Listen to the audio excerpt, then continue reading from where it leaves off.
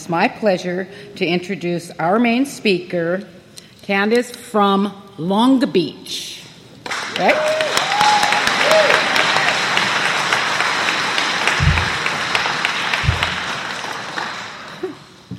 Good evening. My name is Candace Moore, and I'm an alcoholic. I want to thank the absentee Bob D. for allowing me to come and participate. I was here 3 years ago, and so much has happened since then. And TJ and Jeff for picking me up from the airport for maybe coming back. I was supposed to have come earlier today, and I missed my flight, which is always fun. And so we got it worked out. And hi, Jeff. Thank you very much. Anywho, I am to share in a general way what it used to be like, what happened, and what it's like now. And I'll tell you something. If you're new, I want to welcome you to Alcoholics Anonymous and share with you that you have just been given the keys of the kingdom. But I also want to share with you that this is a program of action. It is not a program of whether or not I feel like it. It's been a rough couple of weeks, and I knew, I've known for a few months that I was coming here, and you always want to be in the spiritual zone when you're going to give a talk, and sometimes you can't pull it off, and I thought, well, wear a good suit, you know what I mean? And and so a couple of nights ago, I just have whined to Clancy like more than I'm sure he wants to. Every time he hears a message, he goes, oh, but a couple of nights ago, I did some writing, and it started to lift, and just utilizing all the tools, but just been in a deep, dark place. And of course, when I'm in my drama, I go to my sponsor, it's very Diana Ross in mahogany, you know what I mean? And just ready with the whole, and anywho. So, just wanted to share that with you because I'm up here and I have the mic, and I just wanted to do that. But 3 things that I want to share, they are so very important for me, a sober member of Alcoholics Anonymous. The first is my sobriety date, August 16, 1995. I have 10 continuous years of sobriety. And for an alcoholic of my type, that time is an absolute eternity. When I came to you, I wasn't looking for anything continuous. When I came to you, I was tired of how I lived out there as an alcoholic woman, and the only thing I was looking for was a nap and a bite to eat. That's it.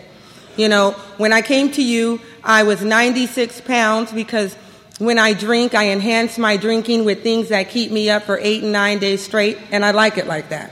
And so as a result, let's say a nutritious meal for me was like a Snickers bar every 3 days, and hence the rapid weight decline. And when I came to you, I was missing my front tooth because I'm a mouthy little alcoholic, and apparently someone begged to differ with something I had to share.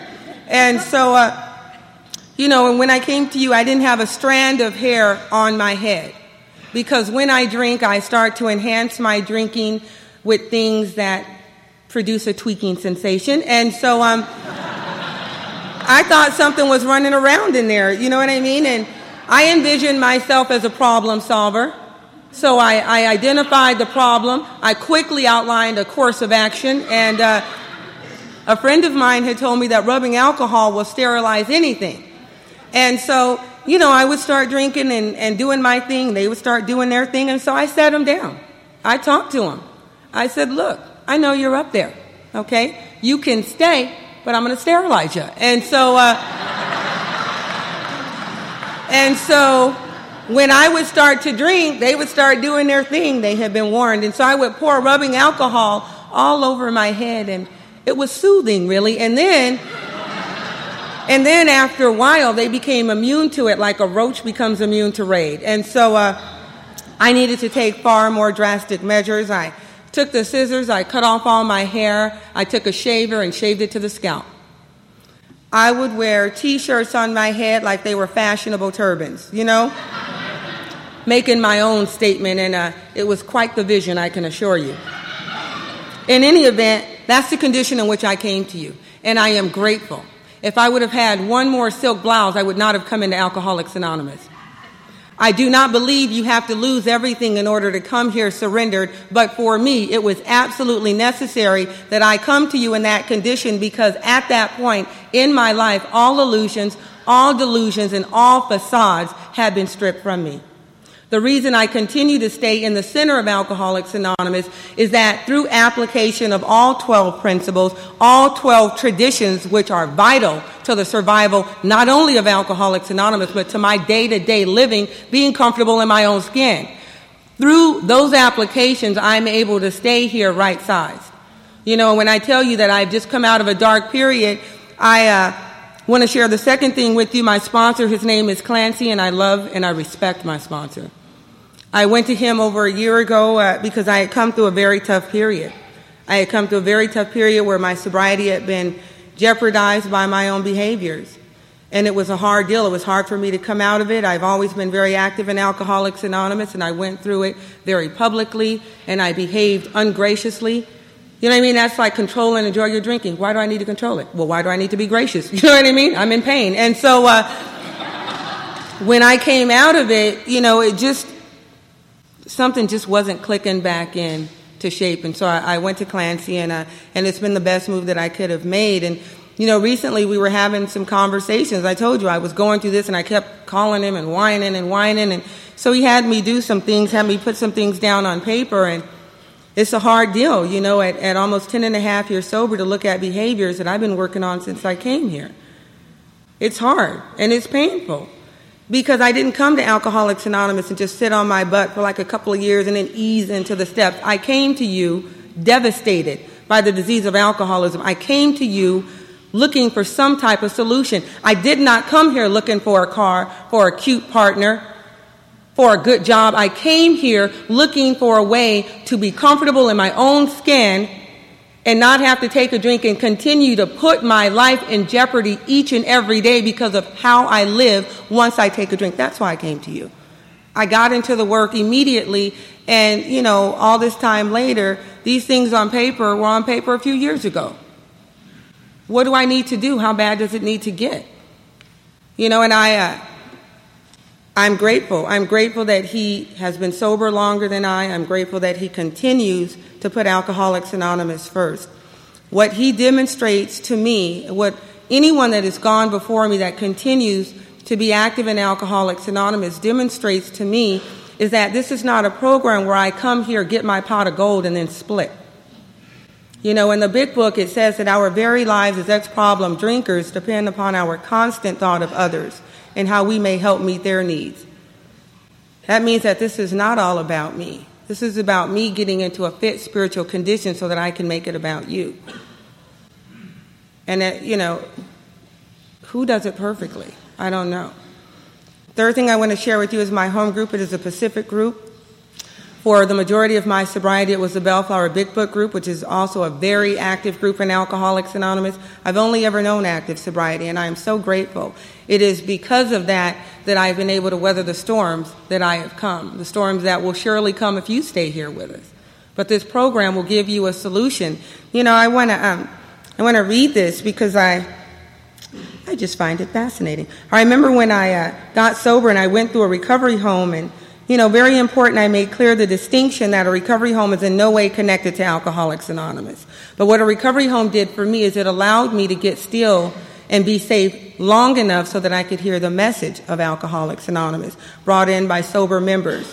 And that, I don't know if you have them in Nevada, but on H&I panels, of which I'm also a longtime active member of. And I remember I was like 50 or 60 days sober, and we had this 12 and 12 meeting, and they were reading from Tradition 3. Now, I had just barely was about to get into the steps. My sponsor wanted to wait until I got into the sober living portion. But I remember loving Alcoholics Anonymous. I loved it because for 50 days, I hadn't been doing the things that I was doing prior to coming to you. I had been waking up in a clean bed, in safe surroundings, with people that weren't trying to harm me, that wanted nothing from me. And it felt good. And they were talking about, this portion that I'm going to share with you talks about when Alcoholics Anonymous was very new. It's on page 140 in the 12 and 12. It says, we were resolved to admit nobody to AA, but that hypothetical class of people we termed pure alcoholics. Except for their guzzling and the unfortunate results thereof, they could have no other complications. So beggars, tramps, asylum inmates, prisoners, queers, plain crackpots, and fallen women were definitely out. It says, Yes, sir, we cater only to pure and respectable alcoholics. Huh. Any others would surely destroy us. Huh. Now, I don't know about you, but chances are, if I'm pure and respectable, I ain't alcoholic. And then they're saying, whoo, beggar, prick, queer, fallen. Whoo. I'm 4 out of 5 right there. So if they had all these things in place, I would never have had an opportunity to come to a meeting of Alcoholics Anonymous, sit amongst you, and have the opportunity of these 12 steps. But if you hang in there with me and we go to the top of page 141, it says, could we then foresee that troublesome people were to become our principal teachers of patience and tolerance?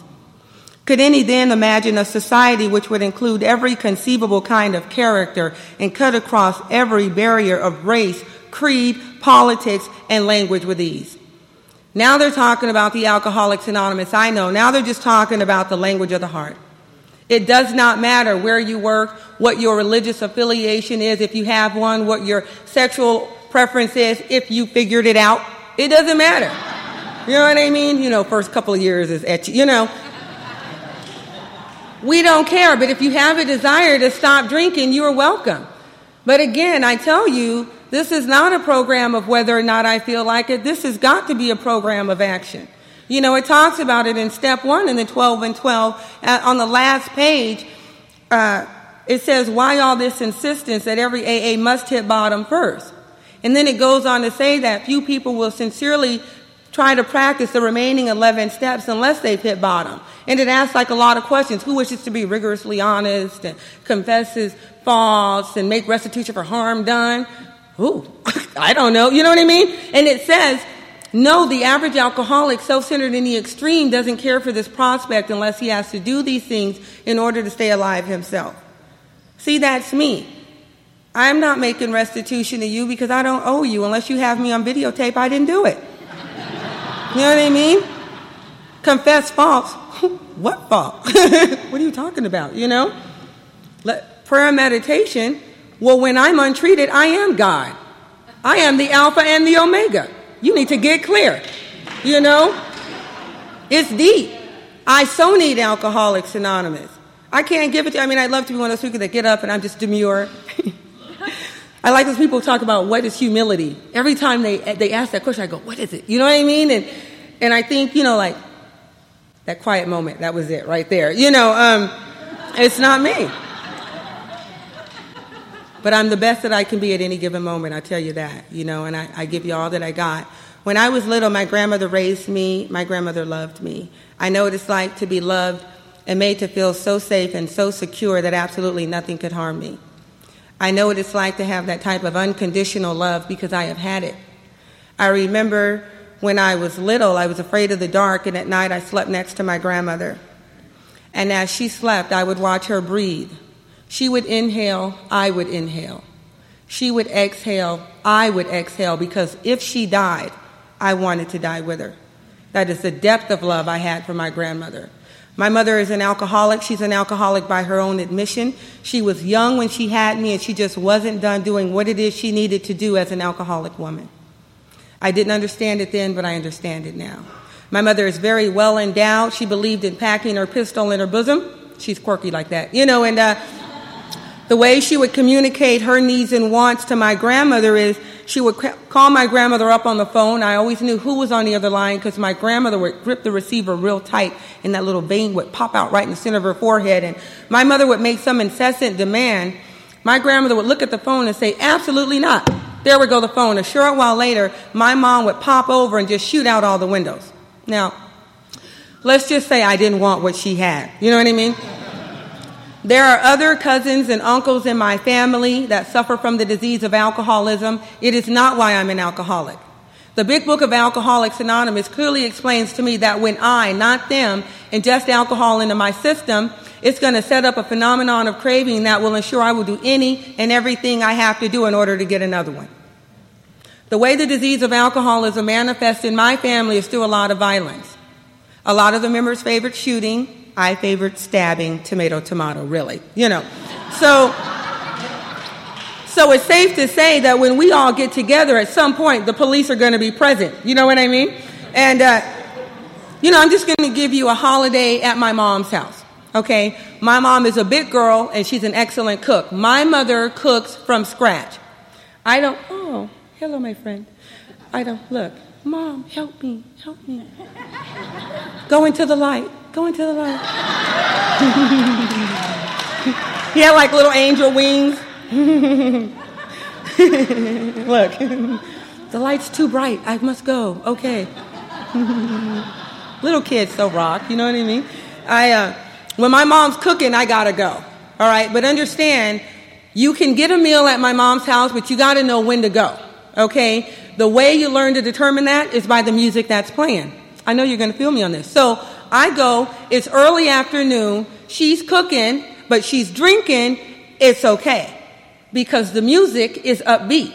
Diana Ross, the Supremes, you know what I mean, the Spinners, stuff like that. It's okay. The day goes on, she's still drinking. It's okay because the music is still upbeat, the Whispers, something like that. Okay, it's early evening. She's still drinking. The music is easing into Sam Cooke. Uh-oh. Okay, because when Sam Cooke is on, at this point, you want to start getting the plate and the foil. You want to set them next to each other. Because what happens is now she's drinking, the food's in the oven, it's evening, and now it's Billie Holiday. Oh, it's time to go. You know what I mean? Once she gets into Billie Holiday, she's been drinking, she's been thinking, now she's crying. She's only going to cry for a minute, then she's going to get pissed off and want to fight. So I knew that I was going to get a plate, but it might come with a little something extra. I look back, it wasn't a good or bad thing, it's just the way it was at my mom's house. When I got into junior high, my friends were drinking and having a good time, I wanted to have a good time too. It was very simple in the beginning. But here's the thing. Here's what happens to me when I take a drink of alcohol. When I take a drink of alcohol, I cease to care about you. Matter of fact, I don't care about you before I take a drink of alcohol. Once I take the drink of alcohol, I'm inclined to share with you that I don't care about you.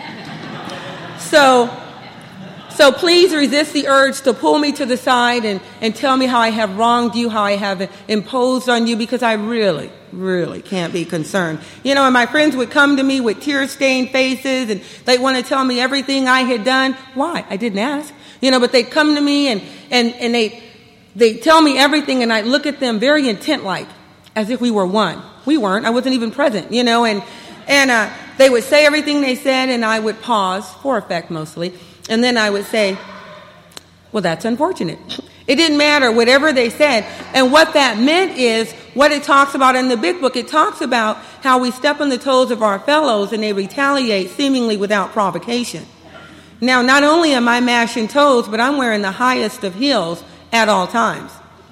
So when they're talking to me and I say that's unfortunate, that translates into I have far more important things to do. You knew the job was dangerous when you took it. I remember a couple of years later, I am working at this department store, and at that time in my life, I believed never work any place you can't shop. And when you work in retail, it's like 16 or 17 years old. When you work in retail, they'll schedule you on the weekends. Now, normally I'm okay with that, but this particular weekend, I had a beach party to go to. Obviously, the writing was on the wall. I knew I had to call in, but I can't just cold call. No, I got to get in a character. So as I go home, I'm standing in front of my bathroom mirror. I can feel the sickness descend upon me so that by the time I go to lift the receiver, I could barely hold it because I was in a weakened condition. You know how we are. And I remember waiting for my boss to get on the phone, and he gets on the phone, and my heart was pounding because I knew I was about to lie, but I could barely hold the receiver because it's got to be authentic. And he got on the phone, and I got ready to tell this big story. It can never be simple. And he put me on hold. Ow! I was so insulted. What? Here, I take the time to come up with this story for you, and you put me on hold? I don't think so, pal. You know what I mean? And so I marched off to the beach party. Now, I share that with you because when I look back over my drinking history, that's how I drank. I did what I wanted to do when I wanted to do it. And I didn't stop until I was done doing what I wanted to do. And if you hung out with me, you were going to do what I wanted you to do, or you were going to get gone. I am a team player, my team. So I remember the following year, I was living with my godmother, and she had purchased her Mercedes.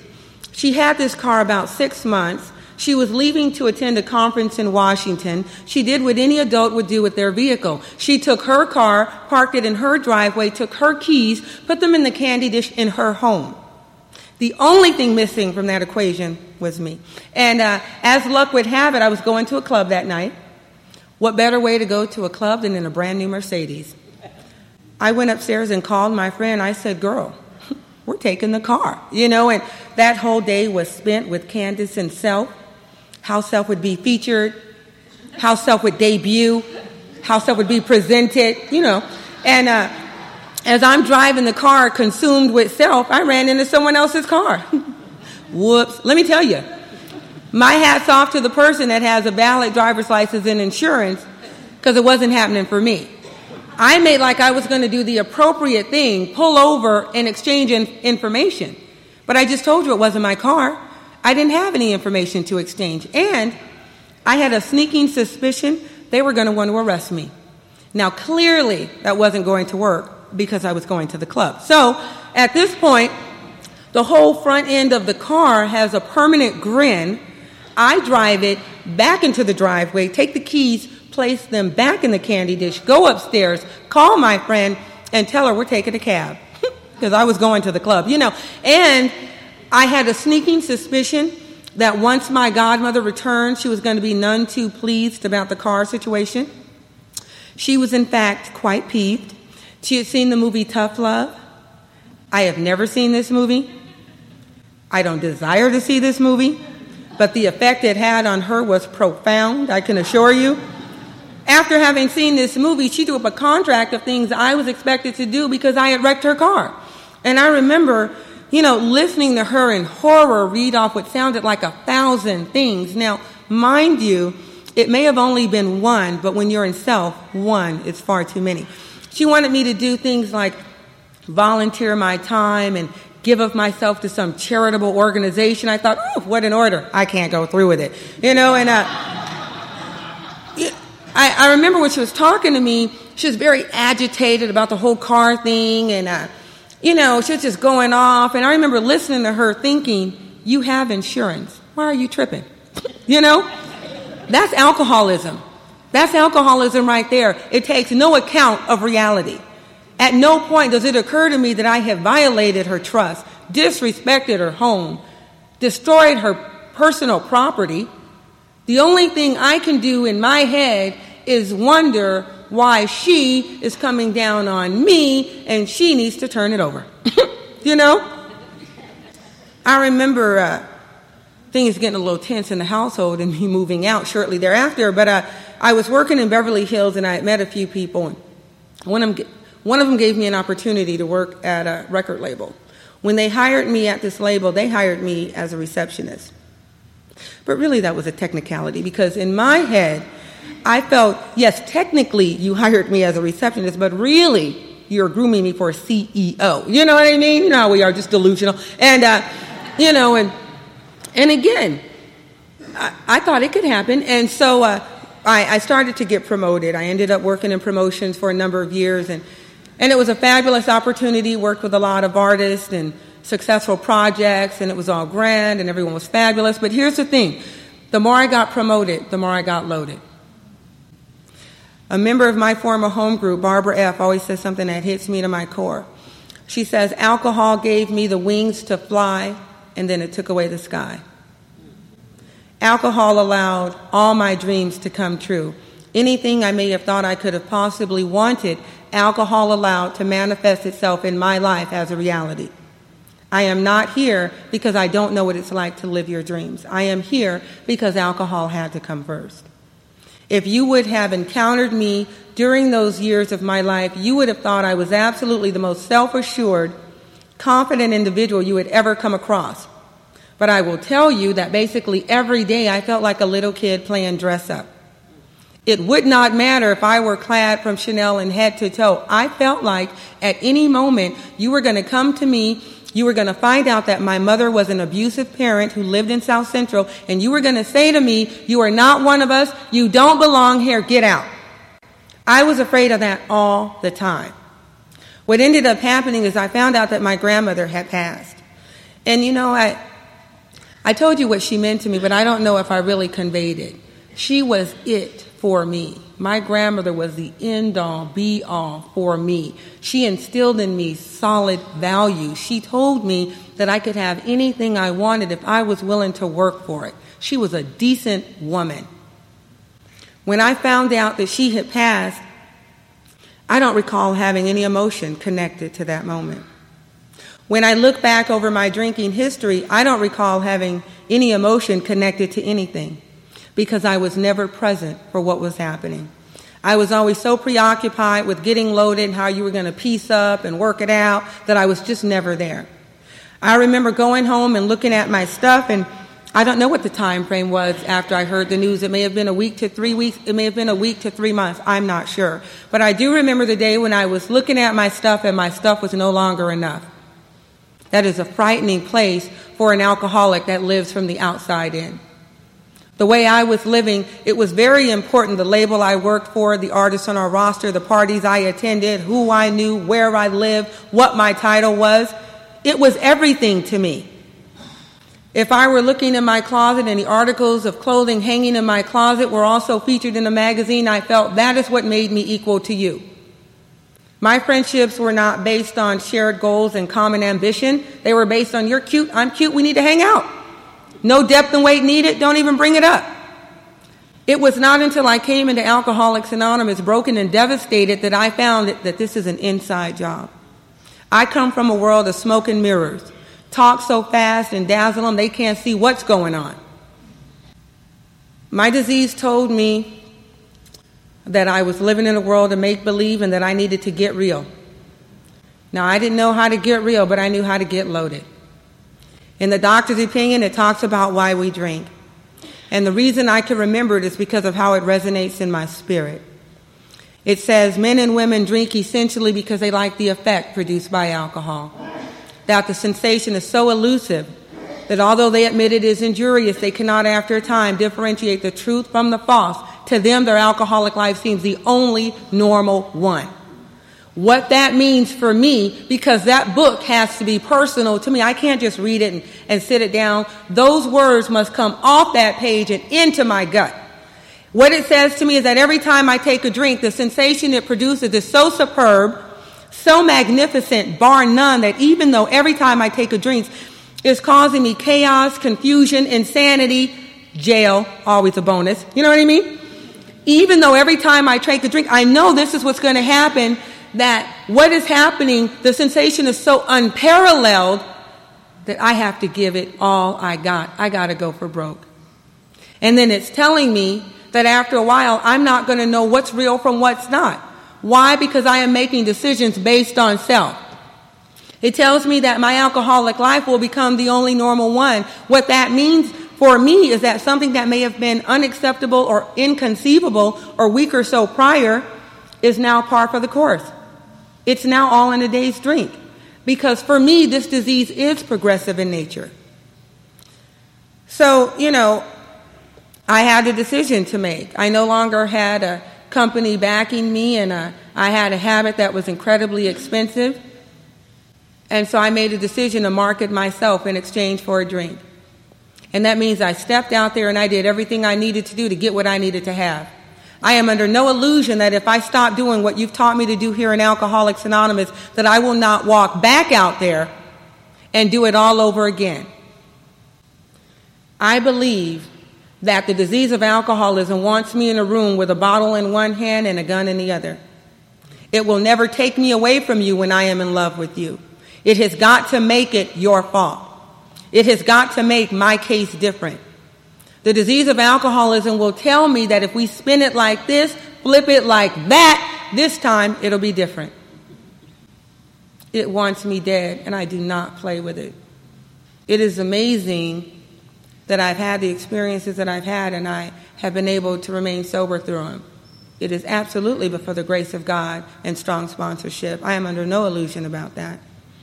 So at this point I'm out there and I'm doing everything that I do as an alcoholic woman unkept. And I don't take care of myself when I'm out there. And so I became pregnant. Never would I do anything to jeopardize the life of an unborn child. Just absolutely never. But I'm not responsible when I drink.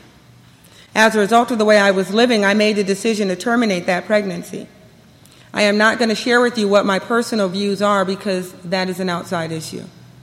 I will share with you that I've been in meetings of Alcoholics Anonymous, and I have heard people share from this podium that when they were little, they were left with individuals they should never have been left with. Things that should never have occurred happened. I would have been one of those types of parents. Because of the way I drink, I could not guarantee the safety and protection of a child, and I knew that. And so I made the decision to terminate that pregnancy. It was at that time that I learned through every radio station, every news station, every TV station, that a member of my family had been arrested for a child murder. And that person was my mother. There is going to come a time when everything in your life is going to stop and it's going to stand still, and that time came for me. I remember the precise moment. I remember when it happened, thinking that the way I was living right then would be the way I would live forever. I remember clearly thinking anything good, anything whole, anything of beauty, anything of worth, anything of value is no longer afforded to me. Forget about it, let it go. I had always believed once your destiny had been determined that absolutely nothing could be done to change it. It was not until I came into the program of Alcoholics Anonymous, broken and devastated, that I have found if you want what we have and you're willing to do what we do, your entire life can be reshaped. That is why I suit up and show up for Alcoholics Anonymous. It is just that simple. I went through that pregnancy as if I were not pregnant, and I remember going into labor. I went into labor for 17 hours, and I gave birth to my daughter, Serenity. She was so beautiful. Everything in me cried out because she was so beautiful. And I remember holding her, and she kept shaking. She kept shaking because she was detoxing. If you want to know what it's like to live in hell, it's when you want to be done and you're not. When you want with everything in you to be surrendered and you are not. You have to go on to the bitter end. It talks about it. It talks about it, and there is a solution. It says, if you are as seriously alcoholic as we are, we believe there is no middle-of-the-road solution. We have but two alternatives. One is to go on to the bitter. That means it doesn't taste good in blotting out our intolerable. What is intolerable? For me, intolerable means I just can't take it anymore. My skin is peeling off my body. Please help me. One is to go on to the bitter end, blotting out our intolerable existence, or the other is to accept spiritual help, to pick up the simple kit of spiritual tools. Let me tell you something. It is only simple when you're done. I know you sponsor people. I see at the meeting tonight, tonight?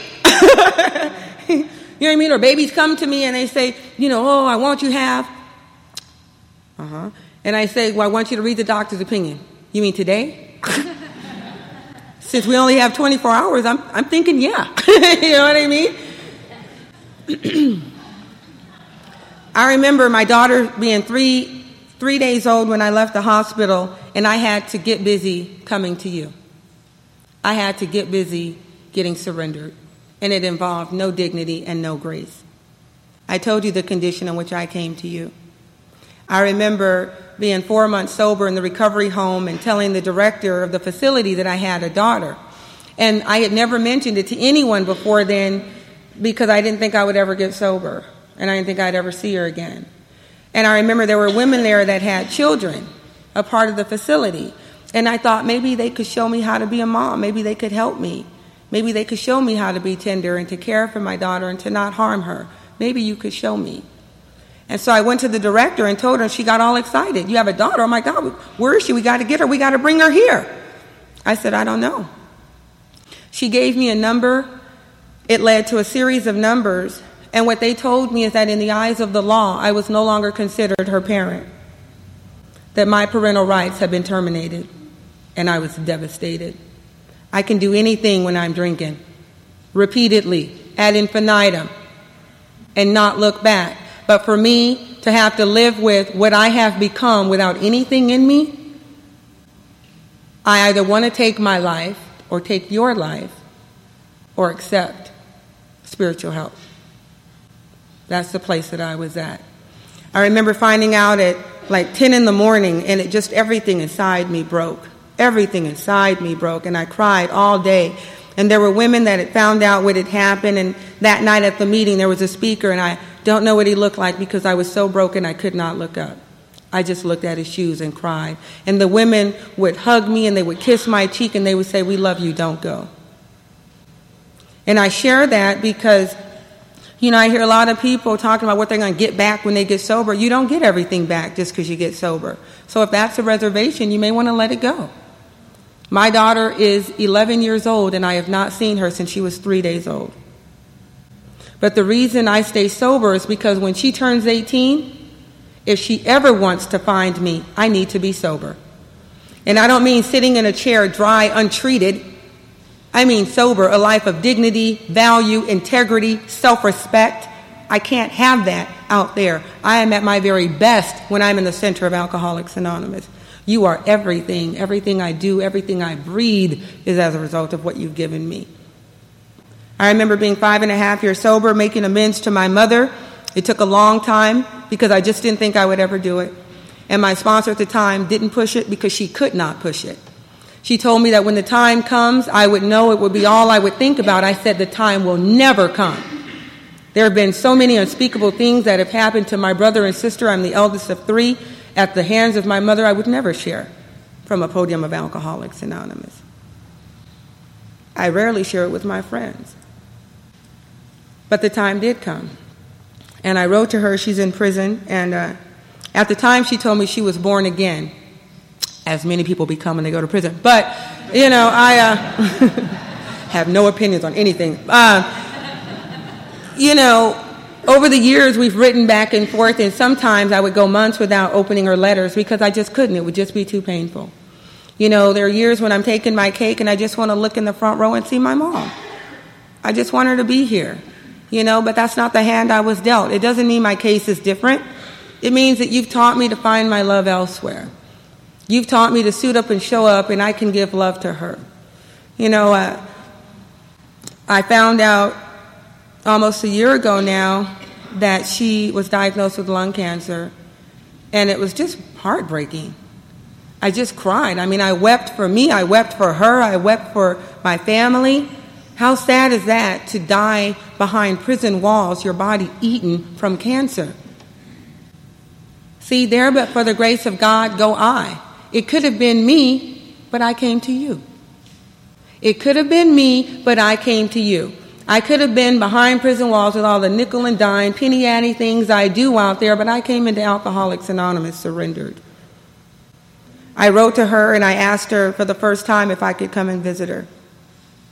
And I took my sister, and it was a devastating visit. I was not prepared for it. And my sister just was sobbing through the whole thing, and she tried to get it together. And I remember wanting to fall apart, but I just kept thinking, I need to be strong for my sister right now. And when I get back to you, I would fall apart. And it was hard. That's all I can tell you. It was very hard. And 4 days after that, I had to fly out and give a talk in Atlanta, and I was there for 5 days, and I just didn't want to be there. I didn't want to come out of my hotel room. I didn't want to do anything.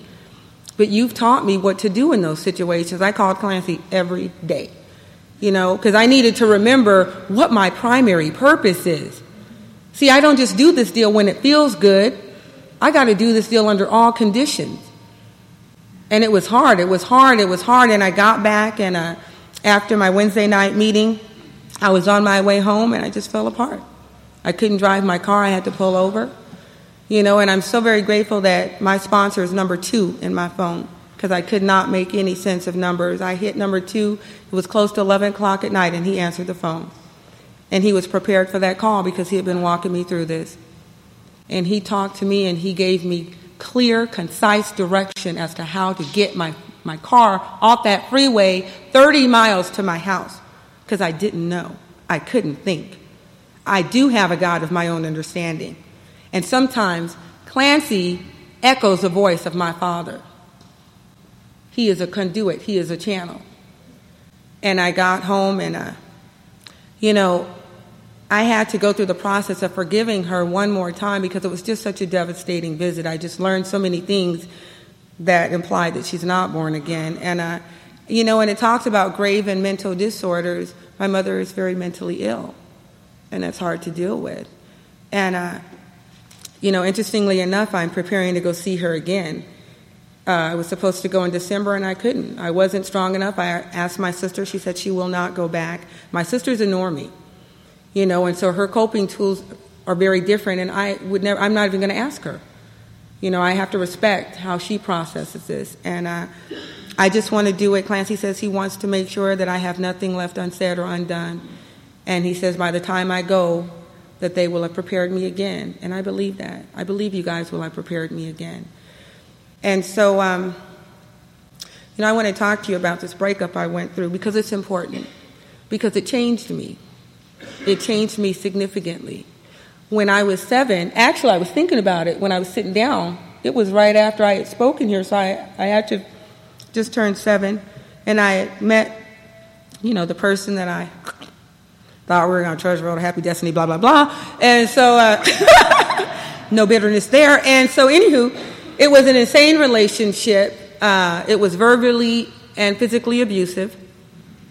And I remember my sponsor at the time telling me, you are living drunk. You must get out of this relationship.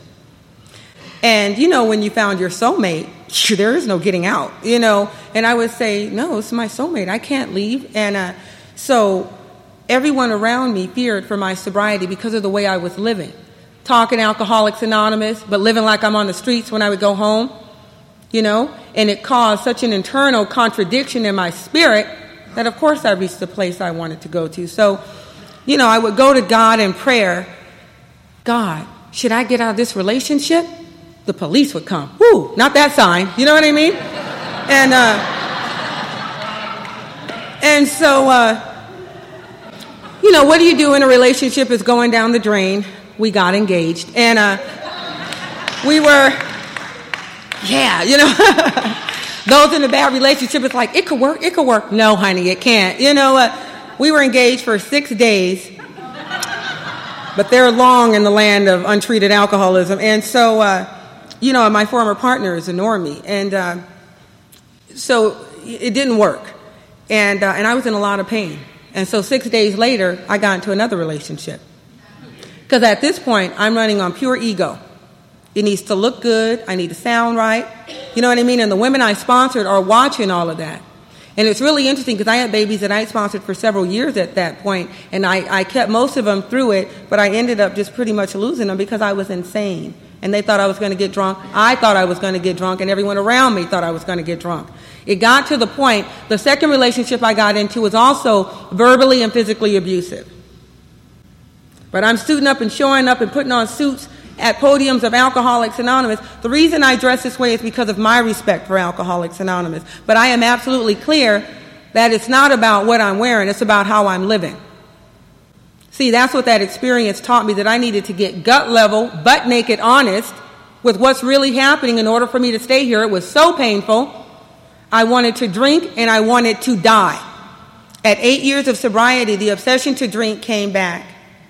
And it just scared me out of my mind because when I came to you, it was lifted. I had never known what it was like to have the obsession on. And I've heard people talk about it, and I would feel for them, but I had not experienced it until that period. For 3 weeks, I couldn't sleep. I would have drinking and drugging dreams, and I would just be delirious from sleep deprivation and from the way I was living. And finally, I just wanted to leave. My friend Larry Thomas talks about training your feet. My feet are trained in Alcoholics Anonymous. It is through that I was able to get through it. I had to come here. I would cry from beginning to end of a meeting. And I share that with you because the disease of alcoholism wanted me to leave you. I stayed. I didn't stay graciously, but I stayed. I define sobriety as free from anything that affects me from the neck up. That also means I don't drink near beer because I'm not near sober. You know, if you are sitting here and you're in a little jam, just stay with us. Hopefully the light of this program will outshine the darkness that you are in. Because a lot of people don't weather those storms. I am so eternally grateful. I'm going to share one thing, and I'm sitting down. You know, I have had so many spiritual experiences, but one of the most beautiful ones for me is to look in the eyes of one of the ladies I sponsor over the flickering flame of a 1-year candle. Having seen her come in this program, holding her head down, broken and devastated from the disease of alcoholism, watching her as she starts to walk in her own sense of dignity and self-respect through application of our principles, looking at her in the eye as she blows out that flickering 1-year flame. That is a spiritual experience. I just believe this. If you want what we have, please be prepared to do what we do. Thank you.